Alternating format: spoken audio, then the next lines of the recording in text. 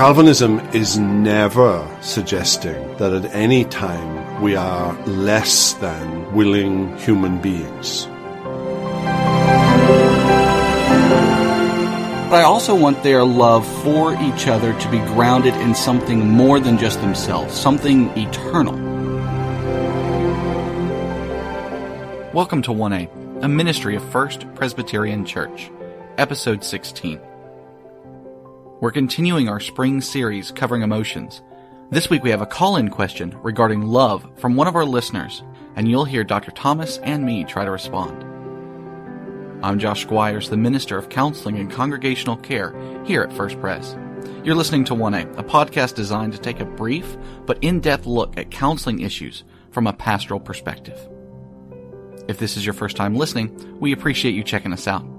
We hope this ministry is a blessing to you and those around you.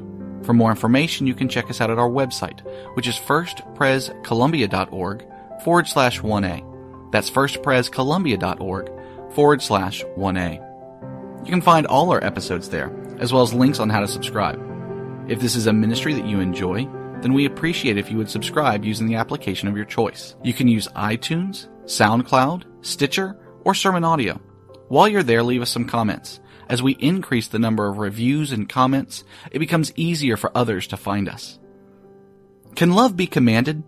That's the question a caller wants us to wrestle with, and so you get to hear Dr. Thomas and I wrestle with it live. There's been no preparation, just the two of us thinking through the issue together. We encourage any of you who have a question to let us know. For contact information, go to our website, or wait for the wrap-up at the end of the show.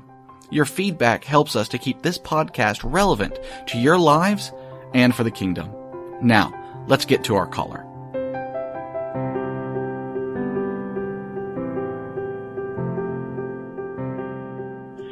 Hi, this is Kevin, longtime listener, first-time caller.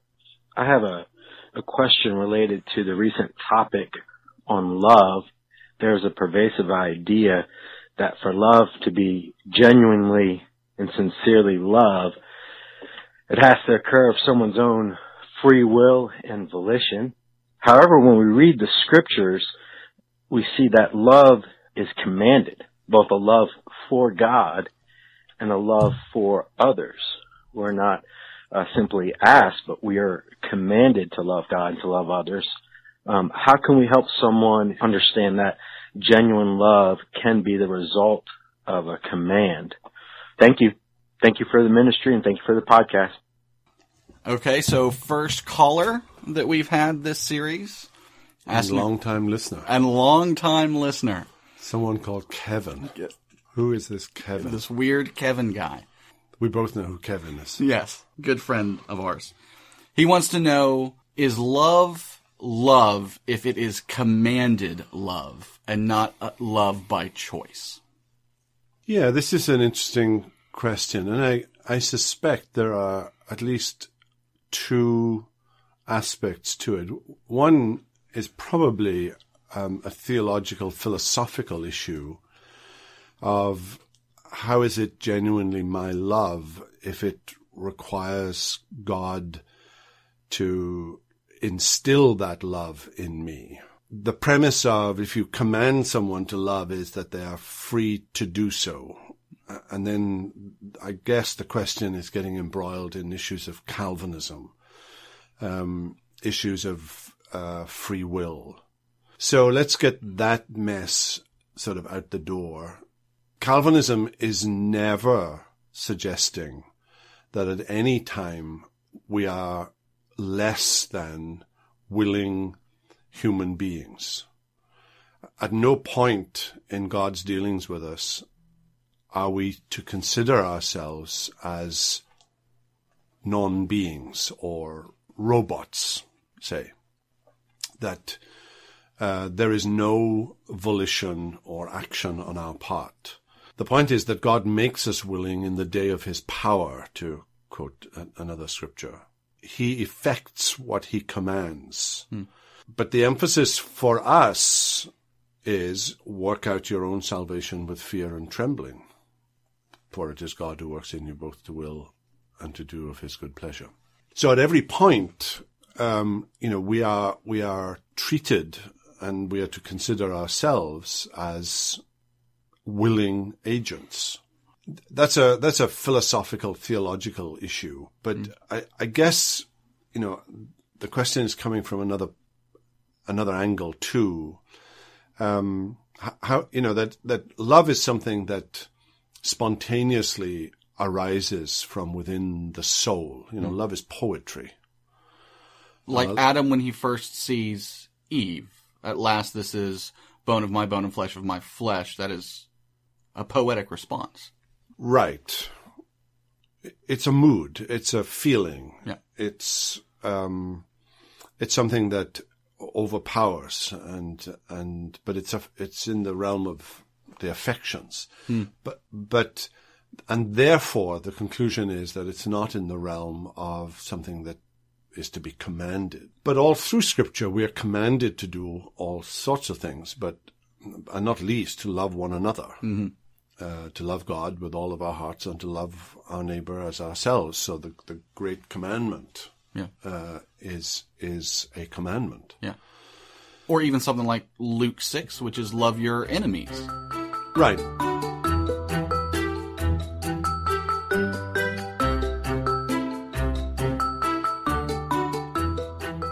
In the counseling room, Josh, you've got two people in there, they're not talking to each other, and the body language is suggesting that they haven't spoken to each other for a while. What good is it to say to one or the other, you need to love that person? And you may cajole out of one or other the verbal response, I love you. But it's insincere. It's not springing up from within. It is at that point merely a response to a command, right? So the response to any command has to be a response that takes place at more than surface level. It has to be more than outward level. It has to be more than just a performance or something that is essentially hypocritical, right? So there has to be a genuineness, that there has to be a love that springs from within. And how does that happen when there is disaffection? In the counseling room, when I see people who are in conflict with one another, just telling them love each other, and even the Luke 6, love your enemy, because in that moment they feel like enemies unto each other, isn't going to get me too far. But if I can tell one or the other one, what I need you to do is to lay down your life in this moment. Allow your spouse to talk about the places where they have been hurt by you. You don't even have to own everything that they're saying, but just be willing to be compassionate in your response. Oftentimes what you'll get is, in return, a step towards, a willing step towards in both parties' parts, towards love. It's not this immediate, joyful reunion, but it is something where both parties can look at one another and say, okay, this was an act of sacrificial love unto me, that you would put your hurts aside just to hear me. You're willing to do that, and therefore I will respond in kind. But that is often something that is given, not to sound mystical here or charismatic, but that is really spirit wrought and enabled oftentimes. If one just tries to pull one's own self up by their bootstraps and do that, it becomes nearly impossible.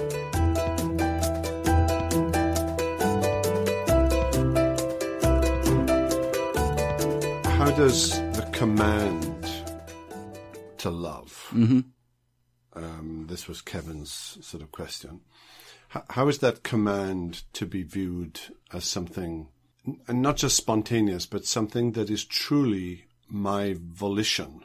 Is there a contradiction between my willing it and my being commanded to will it? I don't think so. And I think my example that I would use here is Adam and Eve in the garden. So when God makes Eve for Adam, could Adam have looked at Eve and said, "Aw, she's a little tall. I wish she had been blonde, blue eyes. But God, in his commands, commanded man to love his wife and designed Eve in such a way that Adam genuinely loved her, that they weren't at odds with one another. Well, yes, but when love, I mean, in the gospel, for example, when love is genuine, it is because we find in the one that we love the fulfillment of all of our desires, the fulfillment of all that integrates us. So Christ, in loving Christ, he is everything to me. How do you get someone to love your wife, to love their husband? Well, it takes more than a command. They have to see in each other something that fulfills, something that integrates, something that they must have seen at some point in the past. And what is it that has drawn a veil over that? And usually those things are selfishness on one or other or both parts, and a history of actions that have followed that now draw a veil. Cause bitterness and anger and hurt to overshadow the love that they once had for each other. I mean, I think that's absolutely true. When there is a couple that have been married 20 years and they're in my office and they have 15 years of bitterness and resentment built up, oftentimes I want them to see themselves as they were first courting and as they first wanted to get married and find the things about one another. But I also want their love for each other to be grounded in something more than just themselves, something eternal. And that's what I think you were talking about with Christ and the gospel, that their love for one another, when they had this more intense love for each other, it was more than just about one another. It was about Jesus. There was something in there that was a representation of Jesus and his love for his bride, the church. And as we increase our love for Jesus, as we find ourselves more and more in love with him and wanting to be his, we too should use that as the grounds for wanting to love one another, even when we don't feel it, even when the affection of love in our heart feels so far and distant, that we can actually rekindle that, not just by the terminus being on what my relationship once was or what my spouse once was, but its terminus being on Christ and who Christ is and what he's done for me.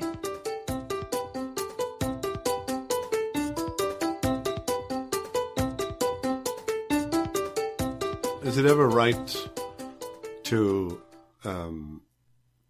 obey simply on the grounds that it is the right thing to do, even if one's affections are not wholly engaged? Which comes first, the chicken or the egg? Do the affections come later? I remember somebody saying to me one time, when preaching just didn't feel as exciting. Yeah, or I didn't feel the presence of God in preaching. What do you do? The advice that was given to me was you just keep on doing it until it returns. You don't stop and wait for the affections to come and then, so you continue in the routine of exposition and preaching. And in marriage, when the routine of the marriage keeps the marriage together, but the affections have to be worked on, right? So there are aspects of demonstrating love that sometimes are not always accompanied by, deep-seated affections. How do you encourage those affections? Do they just return? Do you retrace the path? Usually when people talk about this, and that is sometimes people use the connectedness language here. I just don't feel connected to my spouse. Actually, what often they're talking about is intimacy. And when we use the word intimacy, people often think physical intimacy. That's where the mind goes immediately. But I would suggest there's 5 different kinds of intimacy. That there's spiritual intimacy, there is recreational intimacy, there's physical intimacy, intellectual intimacy, and emotional intimacy. And then it's getting all 5 of those to the point where they feel like they are getting wins, where you can feel connected and where the heart grows incredibly warm towards one another. Now, the interesting thing here is that guys feel most connected when they have physical intimacy. Girls feel most connected when they have emotional intimacy. And girls try to get to emotional intimacy via the route of intellectual intimacy. So I want to talk about something and hope we end up sharing our experiences together.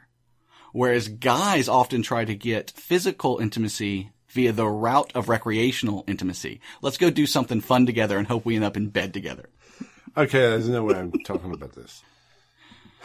So the question was, how do we increase some of the bedrock there? Spiritual intimacy, though, is people who pray for and with one another, worship together, are in the Word and have similar growth together spiritually. All of that then encourages those other forms of intimacy, and it waxes and it wanes throughout one's relationship. So, don't get scared when you find yourself in one of those seasons where things seem not quite so intense. But being able to look at all 5 of those areas and say, where are we winning and where are we not winning, and let's increase some of our wins in these places, really can help people to feel more connected and more loving towards one another.